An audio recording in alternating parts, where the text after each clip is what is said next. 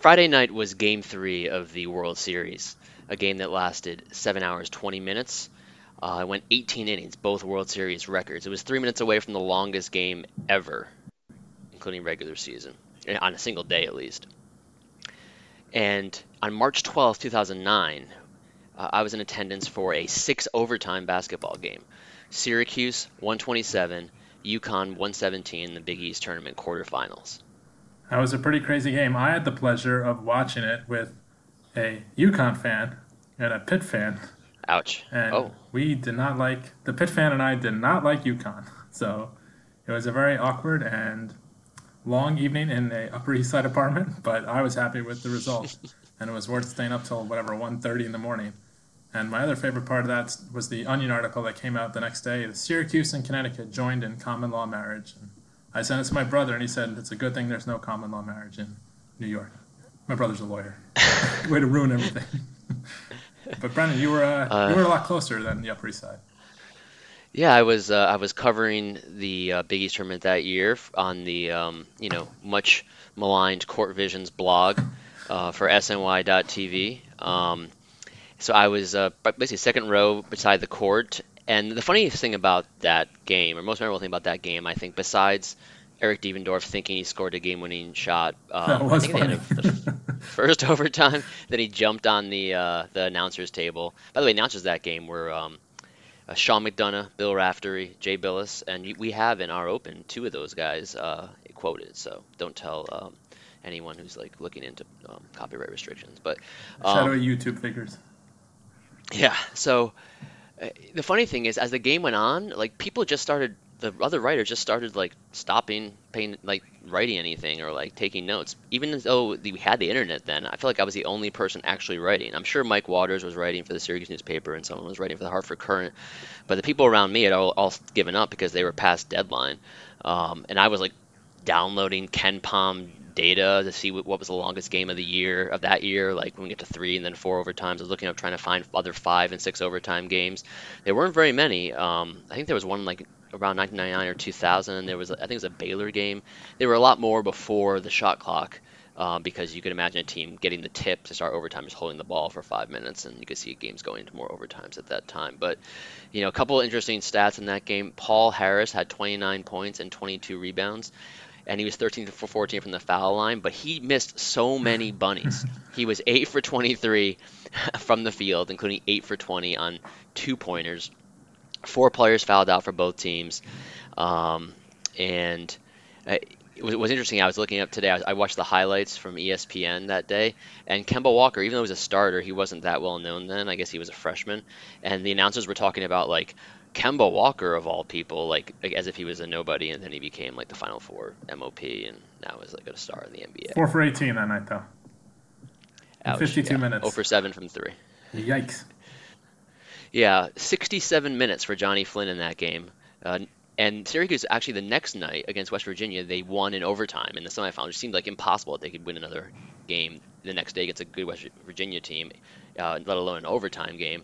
And then they lost a very close game. So it was close for most of the way, I think, to Louisville in the championship that year. Yeah. And the only reason those writers probably stopped writing is they were probably pretty hungry by 1:30. Hungry and hangry.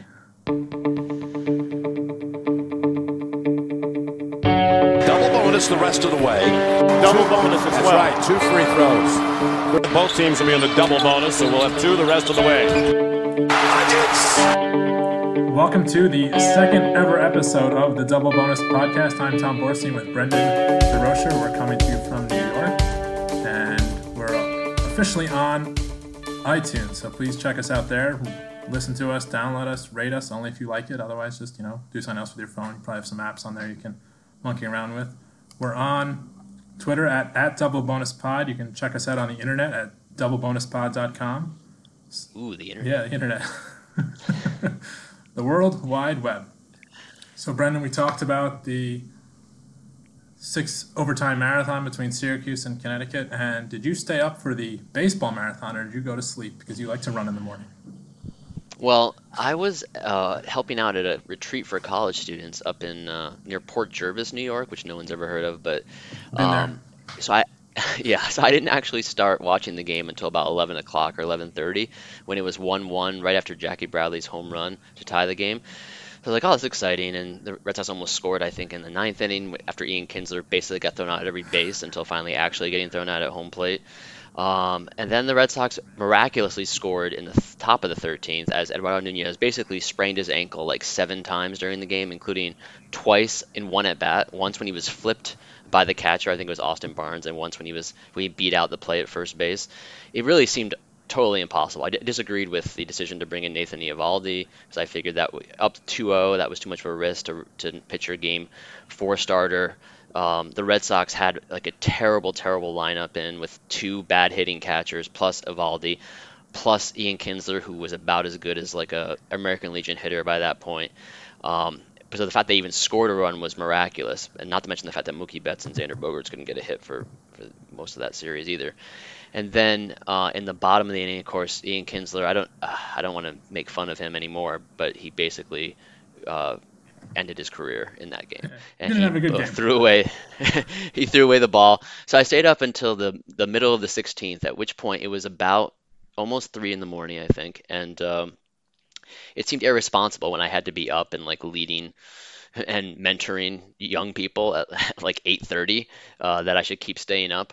But I already canceled my running plans Wait, with my friend who was so up you there. literally thought of the children and went to bed. Well, I mean, Young they're all adults. 18, I think. Yeah, young adults. So I went to bed. I had the game still on my tablet in the middle of the 16th inning, and it took me about a half inning to fall asleep. And then basically, I kind of woke up right after Muncy had hit the walk-off home run. Once the Red Sox had given up that run in the 13th, I didn't see any way that they would win. Although baseball's weird like that, and luckily I was right because it would have been a bummer to miss a Red Sox win in that kind of game. Yeah, it would have been terrible. My biggest beef with the Red Sox is they couldn't have extended the baseball season a few more days. Baseball season fits in very nicely right in between college basketball. We could have had baseball tonight. We could have baseball tomorrow night, Tuesday and Wednesday, and college basketball tips off next week, but no such luck. So thanks for nothing, Red Sox. I thought your biggest beef was how you thought that I heard from sources sources that you were basically blasting Nathan Eovaldi as a coward loser and not as the hero that the rest of America sees him as. Well, first of all, is that accurate? I had nothing against Nathan Eovaldi. He pitched fine, but he lost the game, and everyone's acting like he's some sort of hero. Like Walker Buehler pitched 7 innings that were better than his. So I just don't get it. Like, you can go through the killing fields. He pitched in relief on more than full rest. Calm down, okay? Who cares? They lost. Yes, was it an impressive performance? Did maybe it saved the bullpen? Sure, but like they acted like he was some sort of hero. All he did was throw 6 innings of 1-run ball. If he'd started the game, would anyone have said anything? No. So anyway, How do you think Drew Pomeranz is feeling right now? not great. Yeah, we got They literally were like, we're going to use our game 4 starter who just pitched in the last 2 games instead of deigning to put Drew Pomeranz on the mound for even a single pitch in the World Series. yeah. Well, whatever.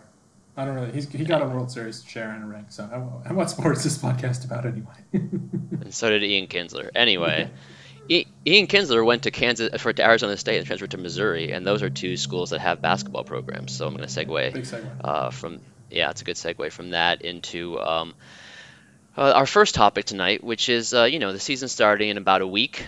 By the time you listen to this, it'll be less than a week because we're literally podcasting exactly a week from when the season is starting.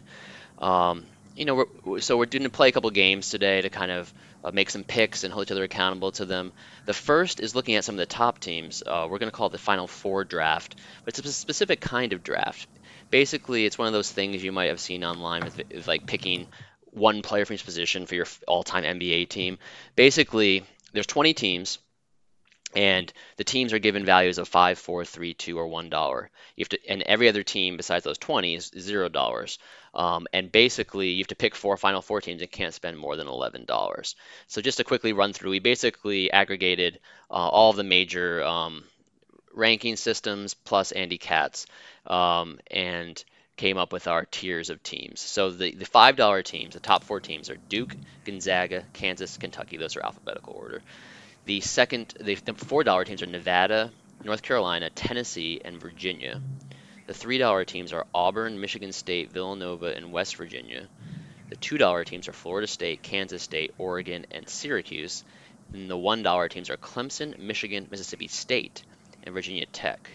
So I don't know, Tom. What are you thinking? Tell me the first team you want to take. Kansas. Just be Okay, so boring. Kansas fan Kansas fan from Long Island Tom Borstein takes. takes Yeah, I'll type Kansas. it in here. Okay. We'll Google that. So yeah, I mean, I think they're Okay. the. I don't know. It's an interesting group of teams. Duke has all freshmen basically in their rotation. Gonzaga's got a lot of players back, but won't be tested for most of the year. And Kentucky is another mishmash of transfers, one and dones, and a couple of returners. So we'll see. I like Kansas. I like Bill Self. They're the most consistent of those teams from year to year. So I'll spend $5 on Kansas. So I have $6 left Okay. for three teams. Okay. I'm gonna make my pick. And again, we could overlap. We could all pick the Yeah. same team, but Don't do that. Let's be boring. I am. I may pick a $5 team down the line, but my first pick is going to be $4 North Carolina.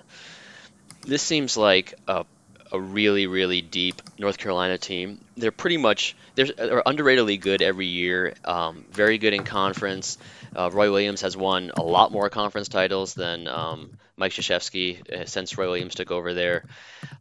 They return Luke May, who many consider to be a Player of the Year candidate, first team All American. They return Cameron Johnson, who's in his second year transferring from Pitt. Kenny Williams, who's also a good wing player for them. They also return their kind of mediocre front court of Sterling Manley and Garrison Brooks. They do lose Joel Berry and Theo Pinson, but Berry didn't have a great year last year. Pinson was fine.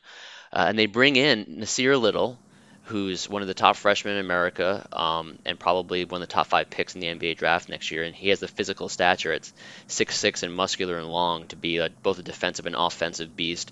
Kobe White at point guard, probably the biggest question, but he is a highly touted point guard. He's very long at 6'5". They're going to have a lot of length in the perimeter. They should be able to run really well. And it's just a deep team. They can go 10, 11 deep. And so I think that this is a North Carolina year. And I have North Carolina as my first pick. Nice. I'm going to stay in the ACC and go with Virginia Tech. They Ooh, Virginia Tech. Yeah. Wow. Yeah. Costing me $1. So I have, let's see. Leonard Hamilton. So Virginia Tech was actually in Roanoke last year. Big game against Louisville. Great. Did you tell anyone to get lost? No, I didn't. You get it? Yeah. I mean, It's a Roanoke joke. yeah, I think they're pretty good. They spaced it pretty well. They got a lot of good outside shooting. They were very good offensively under Buzz Williams. They were sixth, I think, in the country last year in effective field goal percentage. They're not stupid. They know what they're doing. I think they'll be tested throughout that conference. And I really like Justin Robinson coming back. And I think they will. He's a senior. And I think that they're a bargain in that stretch of the draft. I'm not saying like that. If you were giving me Final Four teams to pick, I wouldn't pick Virginia Tech. But at $1, the other $1 teams, Clemson, Michigan, who knows, and Mississippi State with Ben Allen. I'll take my chances with Virginia Tech. Okay. Well, I thought you were going to go Virginia, but Virginia Tech. Yeah, Virginia Tech. Buzz Williams basically only recruits players who can shoot really well. They also allowed a ton of three-pointers this year, or last year rather. But they're returning pretty much everyone, and they have a lot of talent. So Nikhil Walker-Alexander, that's one of those great long names. He was a freshman last year. He's going to be a sophomore this year. Wabisi Bede is a guy from a Northeast prep school who went down there. He's a backup point guard. He's pretty athletic. Yeah. So now I have to pick some teams. I have to pick a team. This is a tough one. I'm actually going to go with a team that's not on the board. I'm going to go with Florida as a $0 team. So Florida for $0. Mike White, he did lose Chris Chiozza and Igor Kulichev, and Kulichev's a little bit underrated because he allowed them to play 4 out a lot, and they might not be able to do that quite as well this year. But with Kevon Allen and Jalen Hudson back, and Andrew Nembhard at point guard, he's going to be distributing the ball really well. He pass first point guard, and they don't need a guy that can shoot in that position. They have a lot of talent up front, led by Keystone and Kavarius Hayes. I really think that this is a team that's been a little bit underrated in the SEC, in a very deep SEC, and it seems like the kind of team that could be like a 3 or 4 or 5 seed in the NCAA tournament and then get a few wins.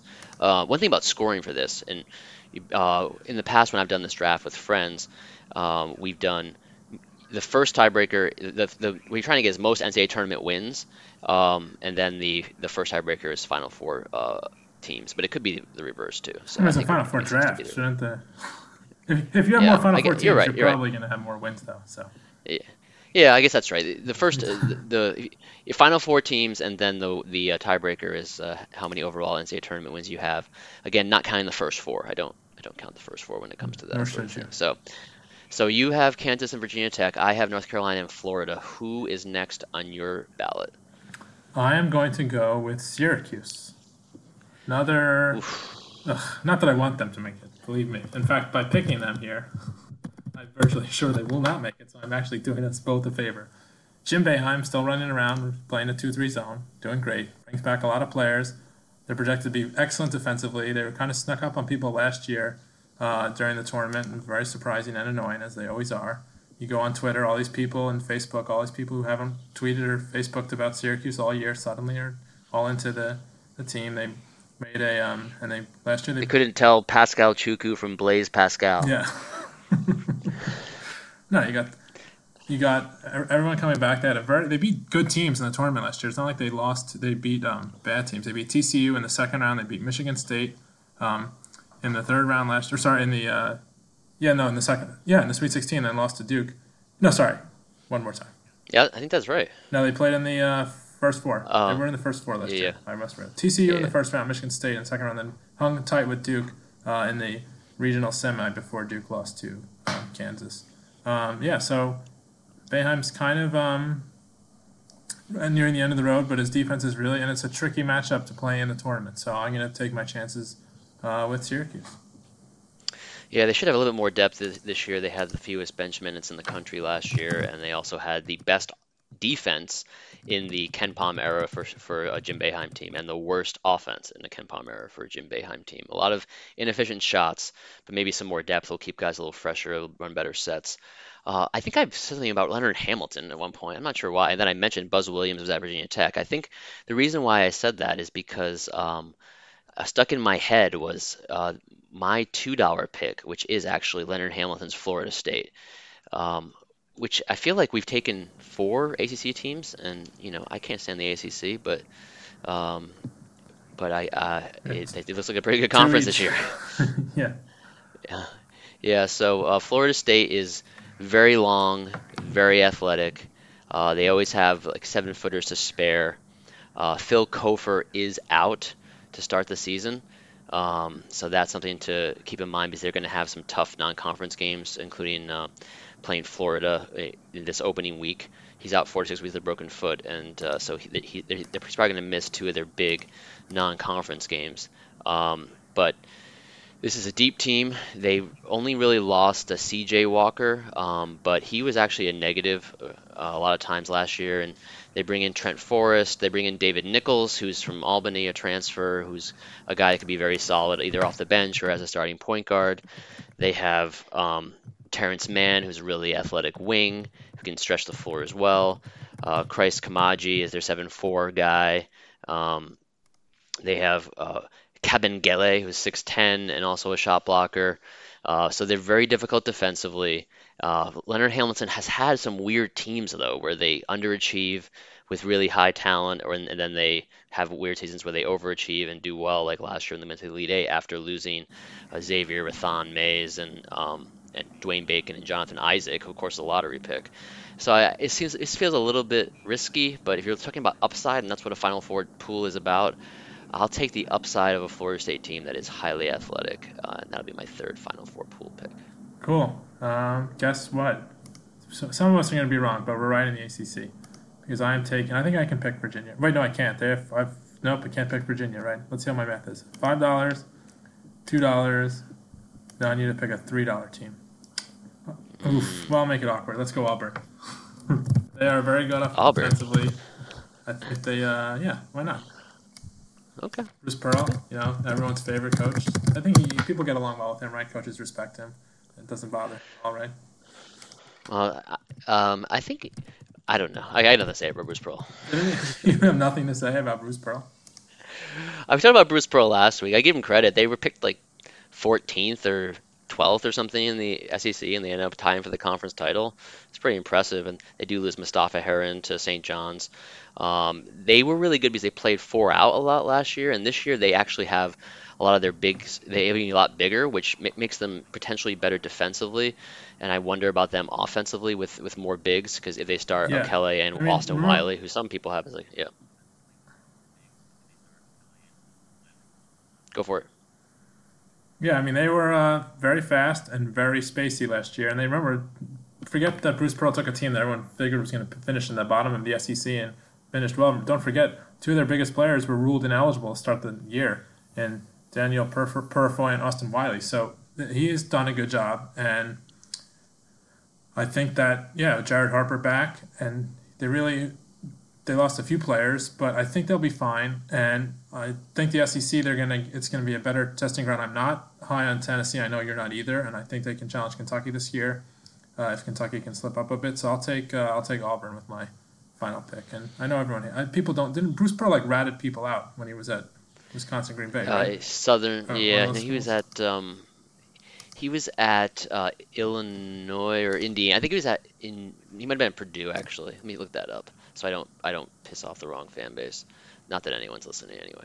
Um, people will eventually listen. But once we're famous podcasters, people will go back and listen to early episodes, and then this will piss off the wrong people, and you don't want that to happen. I think he was a coach at Purdue under Gene Cady, and I think that's where it happened. I think he ratted out like Illinois and Lou Henson. I think that was the story. No, he was at Iowa. Oh, That's what okay. it was. He was at Iowa under Dr. Tom Davis. We've talked about Keno Davis last week in reference to Bruce Pearl. Yeah. And I will say one thing about Tennessee. Pearl being a former Tennessee coach, I'm tired of coming around on Tennessee a little bit just because of their defense is so good. We'll see about them in March, but they're not my last pick. My last pick is I have $5 left, and I am going to pick Kentucky. Okay. Yeah, I was debating between them and Gonzaga. I also really liked Virginia, but ultimately, I think this is a Kentucky team that is really deep. They have better shooting this year. They have a little bit more experience than they've had in the past. I am again worried about the John Calipari offense. He hasn't shown much creativity on offense with top talent the last few years, but the fact that he has Quade Green to shoot the ball, the fact that he has Tyler Harrow to shoot the ball, Emmanuel Quickly and Ashton Hagans who can play point or off the ball. PJ Washington should be one of their best players. Reed Travis comes in. I'm not a huge Reed Travis guy, but I think he's the kind of solid guy that you can count on night after night. You can rebound. Keldon Johnson is probably their best freshman. I didn't even mention him yet, and he's going to probably start at the wing for them. And then I didn't even mention E.J. Montgomery or Nick Richards. You said they were deep, They're- so you kind of mentioned Yeah. them, I mentioned them by proxy, just Yeah. by talking about their depth. The teams I'm picking here aren't really my favorite teams, like to root for. I'm not a big Kentucky fan. Ever since the lovable Rick Pitino left in 1997, former Providence College coach. But I do think that this Kentucky team, if Calipari can figure out who his best like 8 is by the end, or 8 are by the end of February, this is the kind of team that is deep enough and good enough and has good enough shooting to make the Final Four. Looking over your Final Four, just to refresh, I picked Kansas, Auburn, Syracuse, Virginia Tech. You picked Kentucky, North Carolina, Florida State, and Florida. Now let's say the semifinals are Kansas and Virginia Tech, Auburn, Syracuse. Ugh. Or Kentucky, Florida, North Carolina, Florida State. I think your Final Four is definitely a more entertaining Final Four. Definitely, certainly better brands there. So Yeah, CBS would be rooting for that yes. one for sure. So that's the thing that jumps out at me. But no, I think but this is a good exercise. Shows how high everyone is on the ACC. Only one Big 12 team picked among the 8 picks, and we have a Big 12 fan here, and Big 12 is always good. Three SEC teams. The Big 12 has a really good top to bottom league. We can get into this later, but they have had trouble to get that top team besides Kansas to have a good run in the NCAA tournament. We had Tech went to the Elite Eight last year. West Virginia went to the Sweet 16 last year. Oklahoma's made we'll the see Final if Four a someone's couple gonna be years up there. ago. But yeah, you're just talking last year. Yeah. and they lost by 40 to Yeah, Villanova. That was tough. Big 12's gotten blown up by Villanova twice in the last 3 Final Fours. Yeah. Cool. Well, let's move on to. Hope you enjoyed that, everyone. If you didn't enjoy it, Yeah. well, again, Tom and I are here really to help each other enjoy college basketball more. So hopefully you can enjoy it along the way. We're gonna go to our next segment, in which we're calling overrated, underrated. Basically, I've typed out all of the preseason polls for the 6 major conferences. Again, that's the ACC, Big East, Big Ten, Big 12, Pac-12, SEC. One thing I do want to note is, Tom and I are going to try to cover the entire nation, but we have split up the conferences in terms of focuses.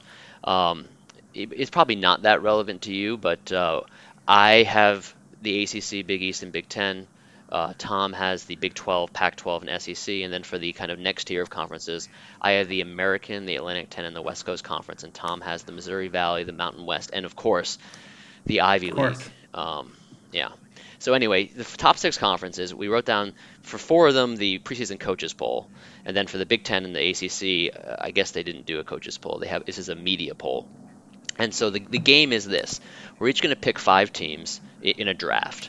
Who knows if we're thinking about the same teams or not? And we're going to say over or under their preseason pick prediction, and then we'll get points. Every point that they achieve over that or under it, based on our prediction. If it's the right prediction, we'll get a points for that.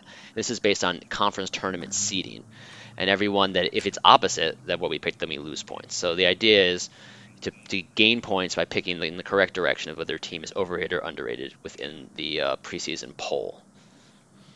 Tom has the first pick. Anything you want to say to preface your first pick or to preface the this whole thing we're doing here? No, I think we're good. What's the tiebreaker? The tiebreaker, no tiebreaker. A tie is a tie. Okay. So I get the first pick again. Very lucky. I'm taking Kansas State as overrated. I think, yes, they bring everybody back. And Dean Wade was hurt last year. And Dean Wade is good at offense. And they went all the way to the Elite Eight. But did anyone look to see who they beat on the way to the Elite Eight? They beat UMBC in the second round. Yes, they beat Kentucky, but that Kentucky team was not very good. Then they lost to Loyola Chicago and a chance to go to the Final Four and truly make some history. And they lost 12 games overall last year. This team is fine. And Bruce Weber, I feel bad for because he's perfectly adequate as a coach, if not good. And Kansas State just has wanted to fire him for the last, probably since he got there. But I just don't see, just because I think they're picked second in the Big 12. We should say that. I think I think there's some teams that can pass them, which I may get to later. But I'm taking Kansas State as overrated, and I think they will not finish second in the Big 12. I definitely had them on my board. I had K-State and the under on my board, so I think that's a good pick. My first pick here. I'm going to take. Oh man, this is a tough one. I'm going to take the under on Missouri, which is picked 9th in the SEC. So that's a little bit risky to pick a 9th place team to go under. But the SEC, I think, is really, really good this year. And Missouri just lost their best player, Jonte Porter, to injury. They lost a lot from last year's team. They don't have great shooting. I don't really trust Cuonzo Martin as a coach in general. To see what he did with that Jaylen Brown team at Cal was basically borderline criminal. And I'm not that high in Missouri in general. And then when they lost Jonte Porter, I figured that 9 was too high for them. So I'm taking the under of Missouri at number 9 pick in the SEC. As a Kansas fan, I'm not going to argue with that. So we picked Missouri and Kansas State under. Wow. Good luck. I hope you're right. The next team I'm going to take is I'm all in on Jamie Dixon and the TCU Horned Frog. I think that he's one of the great coups of college basketball in the last several years is Jamie Dixon leaving Pittsburgh and TCU getting him down in Fort Worth. I think that conference is there. I'm not really crazy. So they're picked to finish 4th in the Big 12. So I'm not really crazy. Tied for 4th. So we'll call it 4.5. Yeah. I'm not really crazy about Kansas State, as I documented. West Virginia, a.k.a. Press Virginia, is a team that is a total wild card. They lose a defensive guard in Javon Carter, who was integral to their system. Huggy Bear, we all know what he can do with defense and how his teams gel. And personally, if I never watch another West Virginia basketball game with Bob Huggins as the coach, as long as I live, I'll be totally fine. It is unwatchable. Seriously, Unwatchable. who wants to watch that? Like, is it effective? Is he a great coach? Yes. Is he going to get in the Hall of Fame because everyone makes the Hall of Fame? Yes. But is that something that anyone wants to watch? No, it's not. Okay, so yeah, Because everyone makes the they Hall do. of Like, Fame. it's a pretty low threshold to make the Hall. Is Bo Ryan should he really be in the Hall of Fame? What did he do? Did he get in the Hall of I think Fame so, already? yeah, because of all his D3 stuff. I mean, That's the whole point. the basketball Hall of Fame is kind of a Yeah, joke. Let's face it. Like, but I do think that he's a good coach. I just think that gets carried away. Anyway, was I talking about West Virginia or was I talking about TCU? TCU. Alex Robinson, Jalen Fisher. Their offense is amazing. When those guys are on the court, I think they will be very good. I think that when Fisher's on the court and Robinson's off, they averaged 1.33 points per possession last year. Fisher was injured last year for a lot of the year. I think they'll be great. I think that the Big 12 is tough, obviously, but I really like TCU and Jamie Dixon. Jamie Dixon getting away from Pitt, I've heard described as one of the worst mistakes in college basketball in the last decade. And I think that what he's done with TCU was awful as recently as 5 years ago, one of the worst teams in the country, though they somehow beat Kansas one game, like one of the worst games ever in 2013. I like TCU to finish better than 4th and a half in the Big 12. Okay. Oh man, this is tough. I'm going to take. Oh man, I'm going to take the under again on an SEC team. I'm going to take the under on Arkansas. Again, I think my justification for this is that the SEC is really good. And so a team like Arkansas that lost, I think, the most possessions or minutes of any teams in the major conferences in the country. I don't expect them to be very good this year. They do return Daniel Gafford, who's probably a lottery pick, but beyond Gafford, there isn't really anything returning of note. And it's not like they have a top recruiting class coming in. So Mike Anderson, I think this is the year that they fall back, and they might fall all the way to the cellar of the SEC. It is one thing to note that Arkansas has never finished worse than 9th. I believe that's correct in the SEC under Mike Anderson. They are picked to finish 10th, and I am taking the under. So we'll see how that goes. Cool. My next pick, I'm going just you think I'm not just doing it based off coaches. I am going to take Michigan under 2nd in the Big Ten. Ooh. They have a lot of guys, a lot of offense to replace.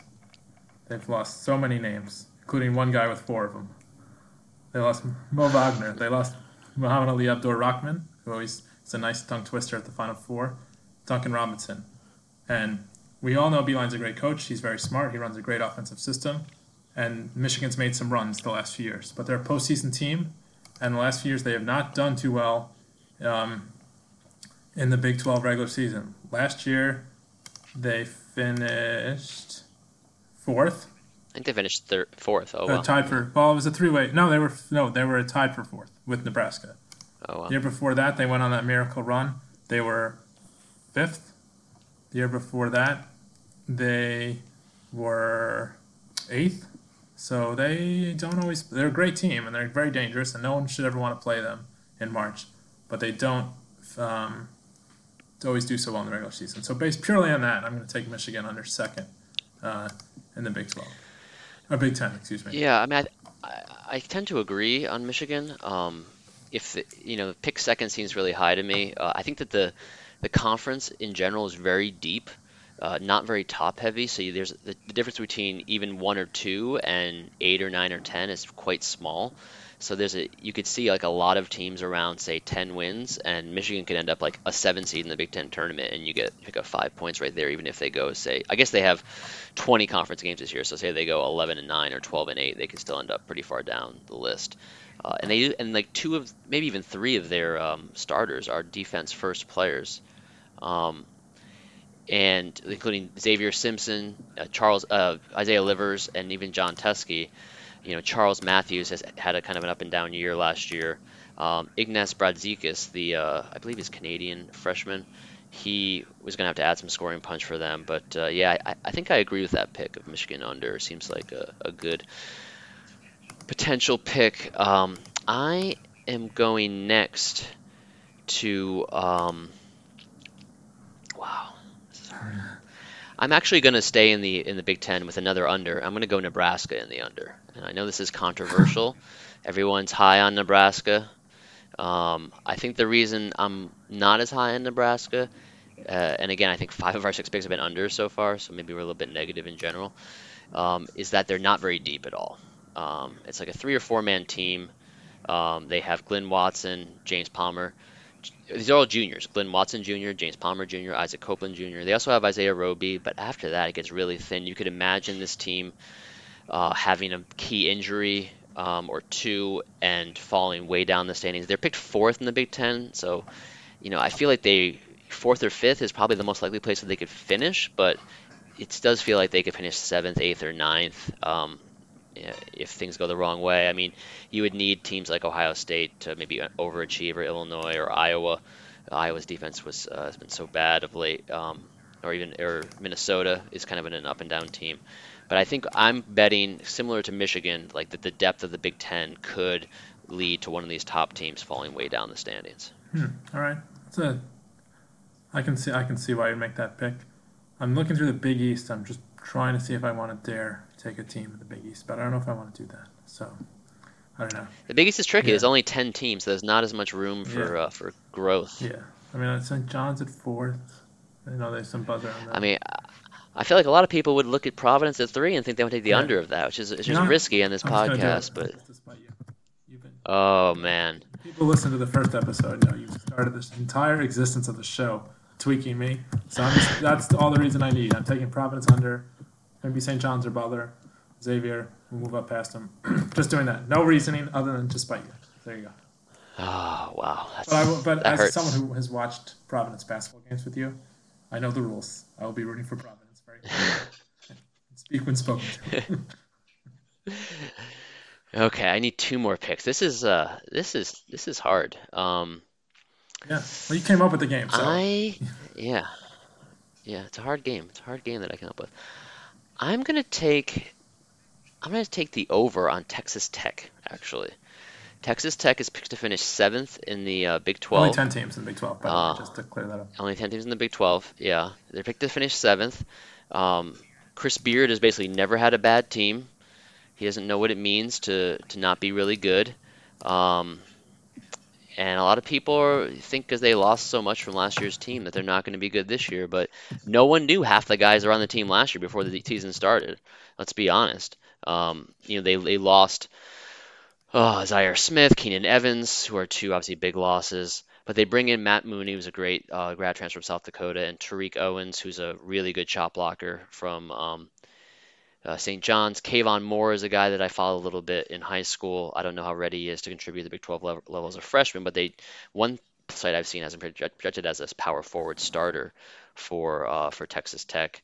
And they also return Jarrett Culver on the team as well.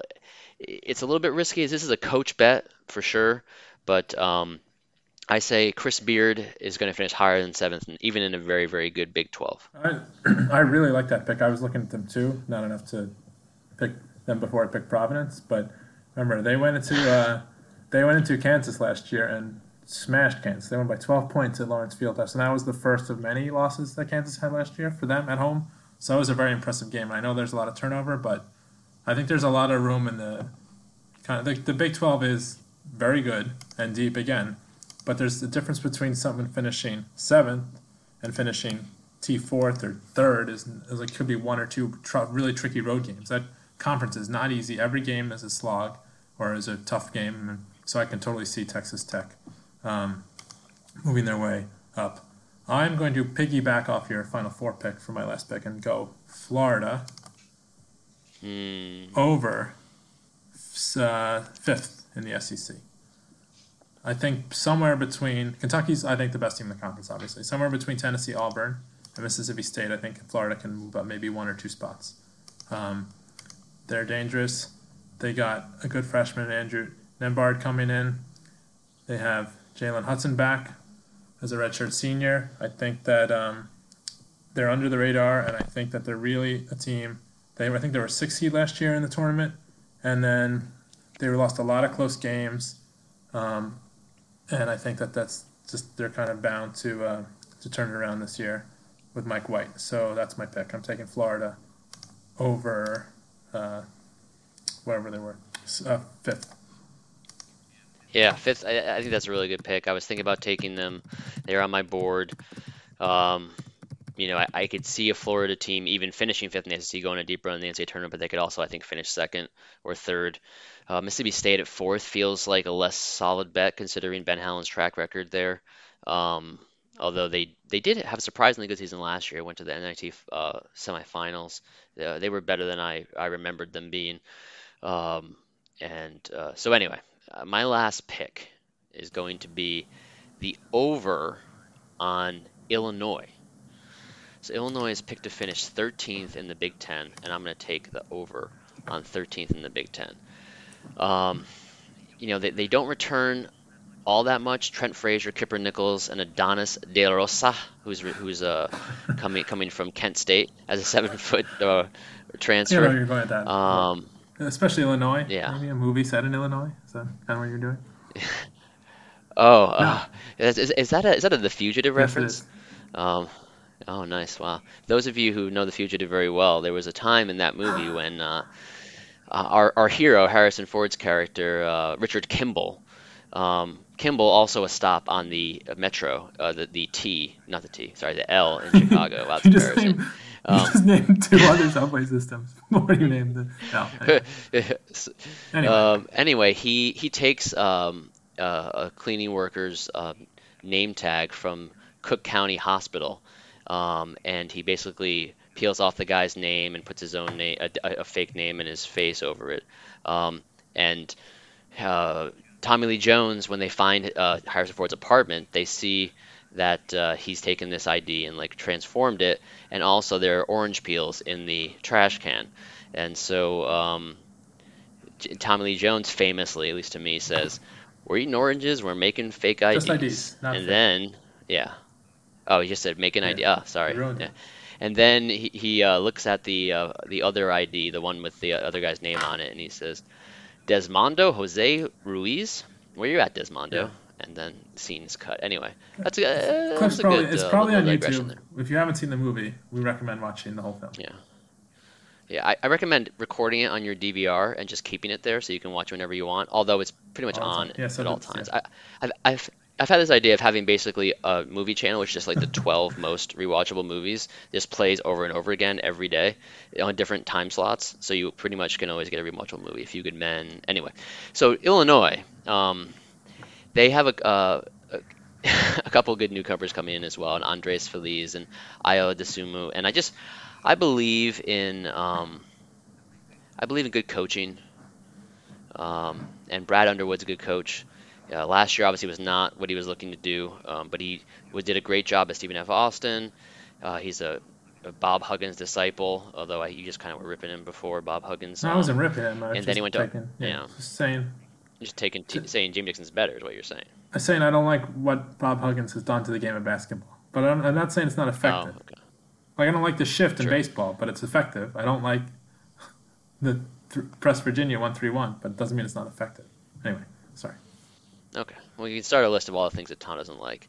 The So internet doesn't have enough space. And then Brad Underwood then went to Oklahoma State, had a great single season there, and then I guess he was being underpaid. He had a spat with the Oklahoma State brass and ended up leaving for Illinois. I do think that he's a really good coach. He's got more of his players in there, and I think Illinois will finish higher than 13th in the Big Ten. Cool, so there you go. Those are the 5 over-unders, and we ended up, let's just run through the picks again. I took Kansas State under 2nd in the Big 12. I took TCU over 4.5, tied for 4th in the Big 12. I took Michigan under 2nd in the Big 10. By the way, there are 14 teams in the Big 10. I took Providence under 3rd in the Big East, just as by Brendan, and I took Florida over 5th in the SEC. So I ended up with 3 unders and 2 overs. And Yeah. I was the same. I took Missouri under at ninth in the SEC. Kind of a sneaky pick because it was picked before Jonte Porter got injured. And then I picked Arkansas, who picked ninth, 10th in the SEC under. I think a little bit more risky. I picked Nebraska, who was picked fourth in the Big Ten under. Texas Tech picked seventh in the Big 12 over, and Illinois picked 13th in the Big Ten over. And I think we covered we actually covered four of the leagues. And there were no ACC teams picked, and there were no Pac-12 teams picked. Who knows Well, what's going on in the Pac-12? What are the odds? It's on at 10:30. Fox Sports 1. Who knows? Who knows what's going on? There's nothing wrong with Fox Sports 1. You can watch it on Fox Sports Go if you're on the go. Yeah. Anyway, that's a wrap for this episode. We're going to be recording another episode right after this that will drop later in the week to preview next week's opening games. But we hope you enjoyed us taking a tour around some of the Final Four teams that we like and the over and underrated teams in the major conferences. We'll be talking about some fresh faces in college basketball in the next podcast, coaches, transfers, freshmen, and as well as doing our picks of the best games of the first week of the college basketball season. What do you think, Tom? I think I'm looking forward to it. I did realize last night, though, or actually this morning, that opening night of the college basketball season is also election night. So it's going to be a lot of interesting parties, watching a lot of interesting stuff on television. But it could be a good distraction. Who knows? And a lot of puns, probably, by announcers of the basketball games. Anyway, until that day comes, keep your ear to the grindstone. Or the headset, or the iPhone, headphones, or whatever. Anyway, we'll see you next time.